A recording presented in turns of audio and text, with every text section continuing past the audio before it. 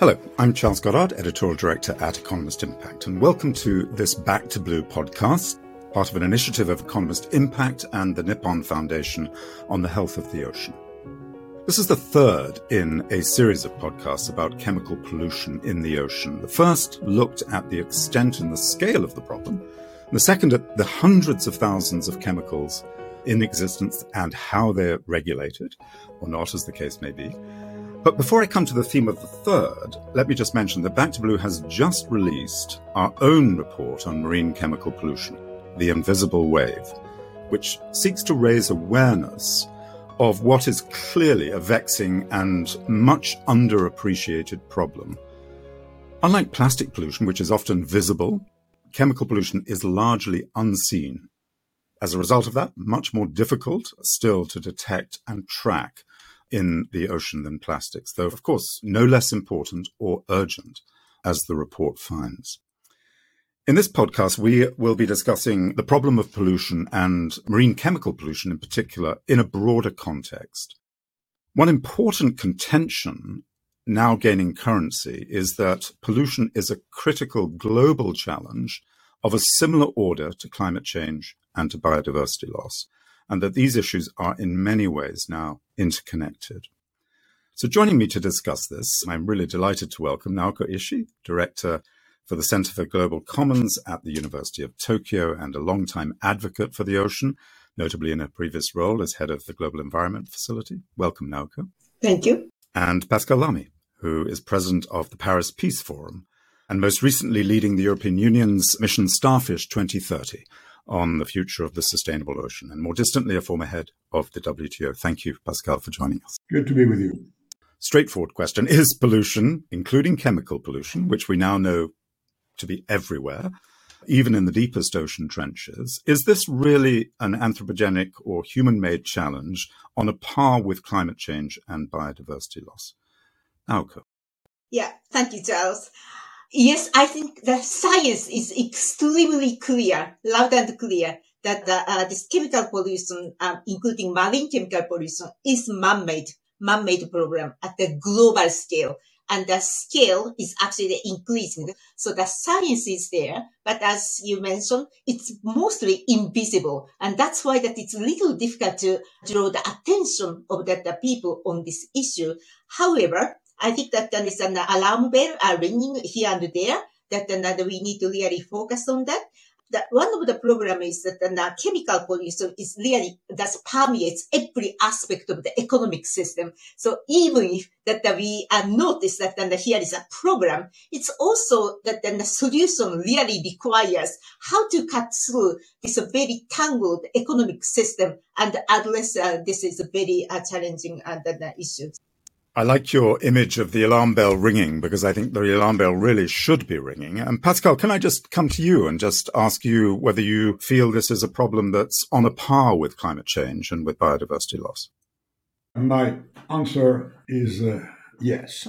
It is closely linked, like Naoko just said it, to our economic production system. All the negative impacts on ocean, on waters, and we in the Starfish mission in Europe call this hydrosphere, in order to make sure that we approach this not just from the ocean point of view, but also from the sea, from the lakes, from the water tables.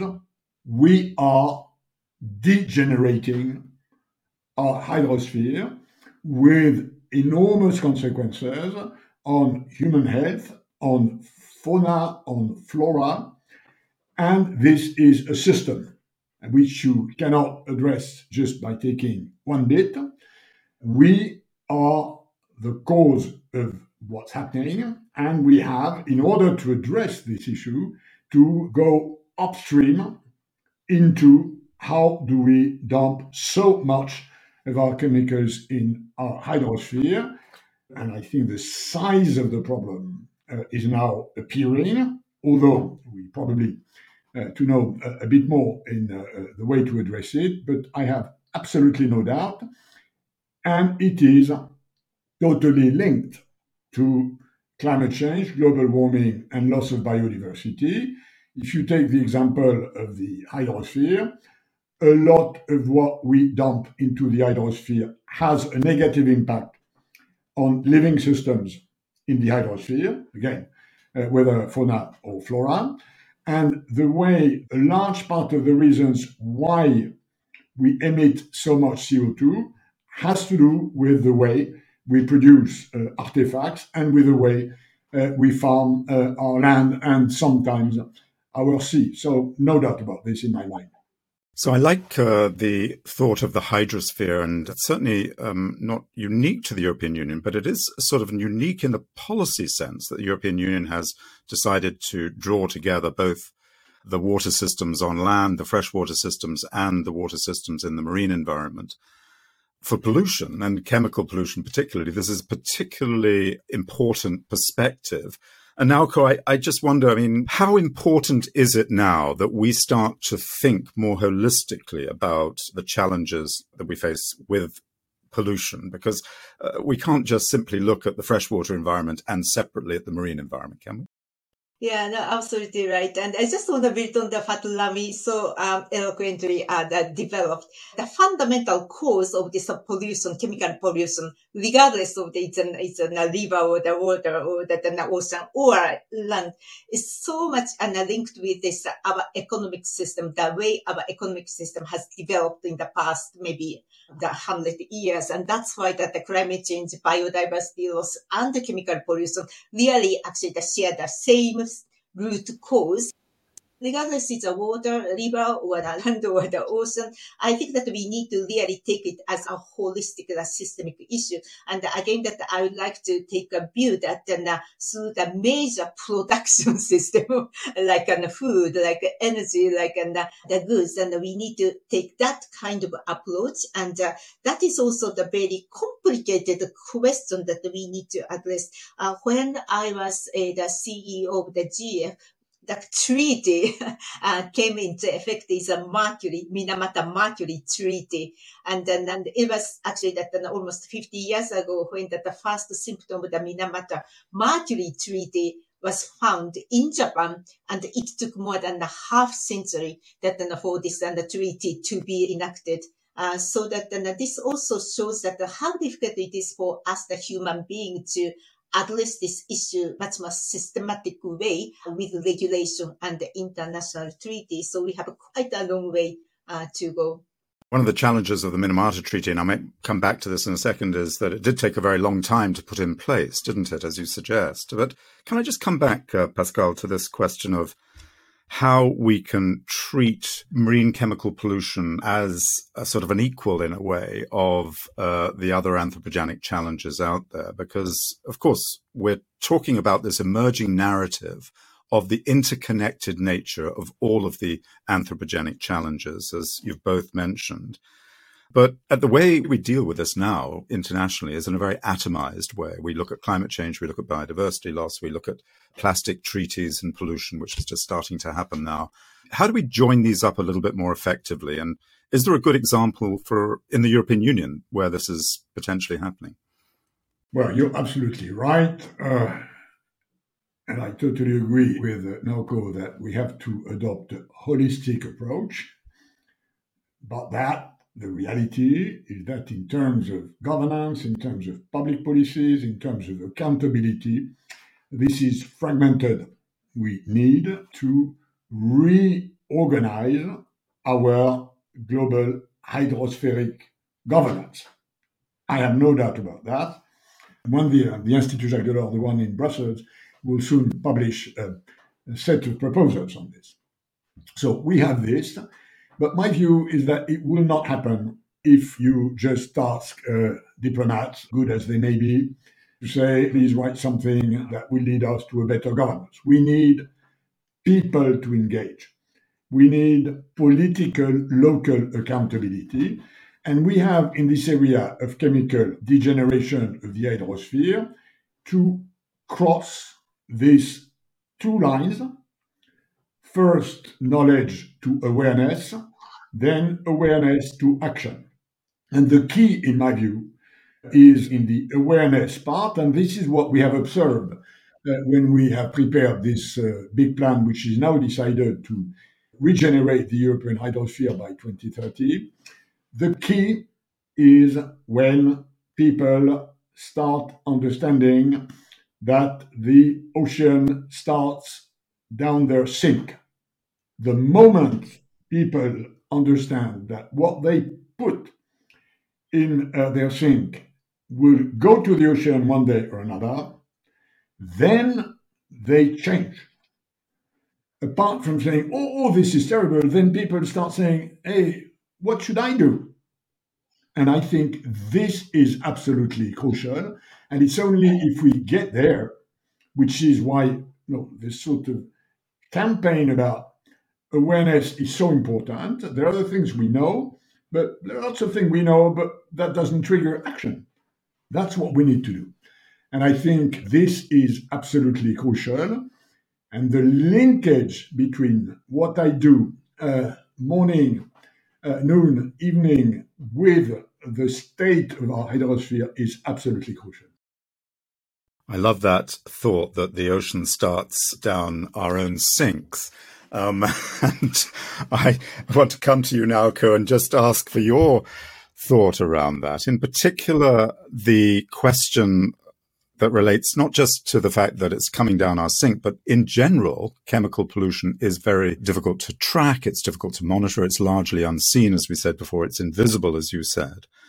How do we galvanize people to actually, and policymakers as well, because they also have to realize that this is coming down from their sinkers too. Well, how do we galvanize and build momentum in order to start taking action on chemical pollution? I love this and the recognition that we treat the ocean as our sink, when we just dump it to this, and then I think that the ocean can take care of that. My center, the Global Commons Center, and the Rami, I understand that the piece and the forum, Paris Beer Forum, also take the Global Commons as a very important that topic. So we do care about the ocean as a global commons. The problem of that this issue is that usually global commons don't have a price, so that we just take it as a free goods and we just use it as a free, and that's why that nobody takes care of that the global commons, and that's why we have this program. That as far as the carbon is concerned, and Charles, your opening question, climate change, and the people started to how to price the carbon. That we still don't know how to price the ozone. We still don't know then how to really price that the damage caused by chemical pollution. That's another one angle that how to govern this global commons issue. But as you already mentioned, the both of you, that the challenge, one of the challenges is invisible, and the chemical pollution, chemical travel very fast and actually quite long. So the area causing this problem doesn't necessarily mean that where that the pollution really takes place. So how to handle this invisible long travel of the chemical pollution, that really requires a very global, holistic mechanism to take it. And our center recently showed that this another very horrifying fact that in terms of the pollution, the environmental footprint in general, we that the people who do live in the global north, that take that care of our own domestic backyard, but a lot of the environmental footprint are actually taking place the global south, and our life is very much supported by importation of those foods and goods and which, and we actually ask that global south to bear a lot of environmental footprint. So how we can really handle this disproportionate burden of how to take care of chemical pollution from our own hands. So that's one thing that the entire community needs to really think through, that how to see this global value chain, how to make ourselves accountable for this environmental and the pollution footprint. And the very alarming fact from your report is that now the chemical production and use are rapidly moving to the global south, in Asia particularly, so that where the regulation is much less and the capacity of the enforcement is much less. So we really need to find a way to address this global problem. And I think to add to that point, Naoko, the report does also talk about the way in which the chemicals industry has for decades now really been able to externalize its costs and passing those on to society, often to the most vulnerable parts of society. And I wonder, Pascal, if you had any thoughts about, from a governance point of view, how in particular European companies that have moved their production also to other parts of the world, in particular to Asia, how they might be managed in terms of the way in which they ensure production and the use of chemicals is regulated and well looked through.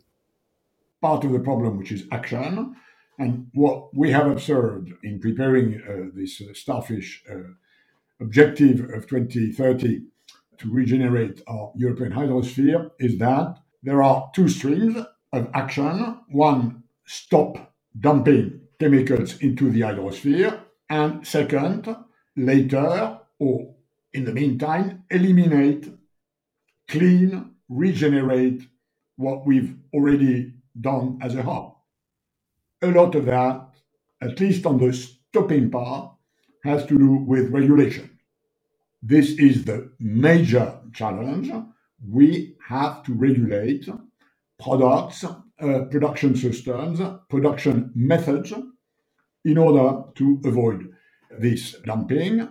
And this has a lot to do with transparency, with traceability, which create what Naoko mentioned, which is accountability. So we have to regulate. And of course, if the EU is the only one that regulates, it won't make a lot of sense. So others have to regulate. And this takes us back to the problem of the global governance of this. We need a global approach to this regulation. As we needed carbon emissions or carbon pricing, it may be, and this is why I have a personal view, that we may have to create a sort of specific track of global regulation as far as chemicals are concerned. And we have a little bit of that appearing here and there, but I think this is the way to go. And unless we do this together and we are enough strong or in capacity to convince poorer countries that do not have the necessary resources to ensure that these production systems will change, it is a global endeavor. I would personally rather advise for a chemical hydrosphere pollution track to be followed globally, whether, for instance, in the G20 or with some sort of connection between UNEP and a series of chemical conventions that already exist in international law. That would be the way to go, in my view. I want to come, Naoko, if I can, to that problem a little bit, that question a little bit later to you. What is the kind of appropriate international mechanism that might force some of this to change? But can I also come to a separate question, which Pascal, I think, hinted at there, and that is that on the one hand, I mean, I think the regulatory approach is a very European approach. You know, everything is regulated and regulated well from the top. And I wonder whether that's going to be entirely appropriate everywhere. But I also wonder whether also, whilst regulation is extremely important,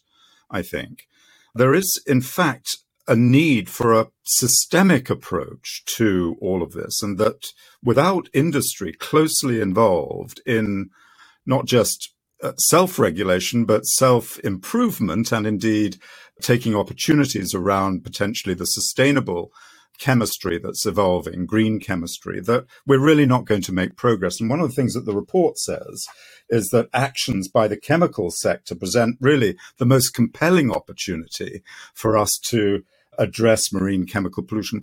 Now, how important is it for there to be a systemic approach to all of this that involves all of the stakeholders who need to be there? No, I fully agree on what Rami proposed. This is the global mechanism, global accountability mechanism, and also Charles that emphasizes the regulation. Based on my personal experience of what worked on the ground while waiting for this global governance mechanism to really come in and function.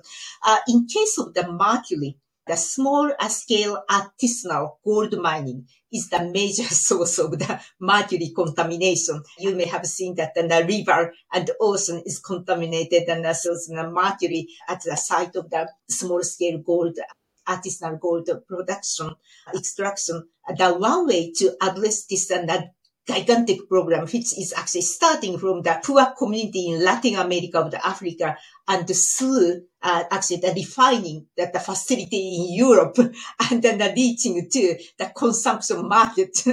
Either through the more like a production for the watch or the computer, but also some luxurious thing at the consumer market. The one way to address this issue instantly, or actually as soon as possible, is to line up those key actors along the value chain and to let them play their part. That the industry has its own share to do, but also in the local community, sometimes indigenous community, also have to be supported by how to shift more sustainable and healthy or safe environment. It can be only possible through making the mercury visible and how to take those and the footprint out of the value chain. And each of the actor from local community to find the regulation, the government, and then the finance, that the processing and the production and the consumption should really play its part. And then one hope I see is that it has actually the attraction on the consumption side, because that watchmaker, the computer maker want to make it clear that the safe, that their value chain is safe, and it's not really, harming the people or the land through their value chain. And particularly the consumption side and the luxurious good, really want to make sure that their value chain is clean. So to bring every actor together as a kind of the coalition of the willing, and make sure that they play their part to extract this mercury out of the value chain. And then if we were able to mobilize the consumption side, the demand side, that will create a good mechanism to actually to work on the ground. That is based on my own experience at the GE. Pascal, can I come back to the global track of regulation you mentioned? There are a couple of potential options here. One is, as has been suggested by a number of groups, a potential sort of science policy interface body, rather like the IPCC, that could be established in order to identify clearly the problems associated with chemical pollution and with waste. And that is an evidence-based process, which is sorely lacking, but is one approach to it. The other is the approach that's now been taken by the United Nations Environment Assembly, and that is around building a treaty, and specifically a treaty on plastics has just been agreed, at least a negotiation for a treaty on plastics has just been agreed. We do suffer from a lack of evidence, even though we know the problem is serious. So that's one question. But we also do seem to need some sort of overarching regulatory process that addresses chemical pollution. What do you suggest as the way forward? You're raising sort of three different issues that each need to be addressed. We first have to address this sort of science gap. And again, moving digital, virtual is probably the way to go. Second, we need, and this is part of the problem, to ensure more accountability of production systems. And this has to do with the sort of ESG track, making sure that consumers, shareholders put the necessary pressure on capitalists who need consumers and shareholders to make a profit, and whether we like it or not, this is the dominant system. And then we need this sort of global regulatory approach, Charles, which you mentioned. There is very good news, and we don't have that many for the time being, which is the start of the negotiations on a plastic treaty. There are proposals for an IPCC-like for oceans that would regularly establish the level of science as we do it for climate with the IPCC. So we have a combination of more science in order to raise awareness, and then more corporate responsibility action. As a European, I am a big fan of regulation in these areas because you have to level the playing field.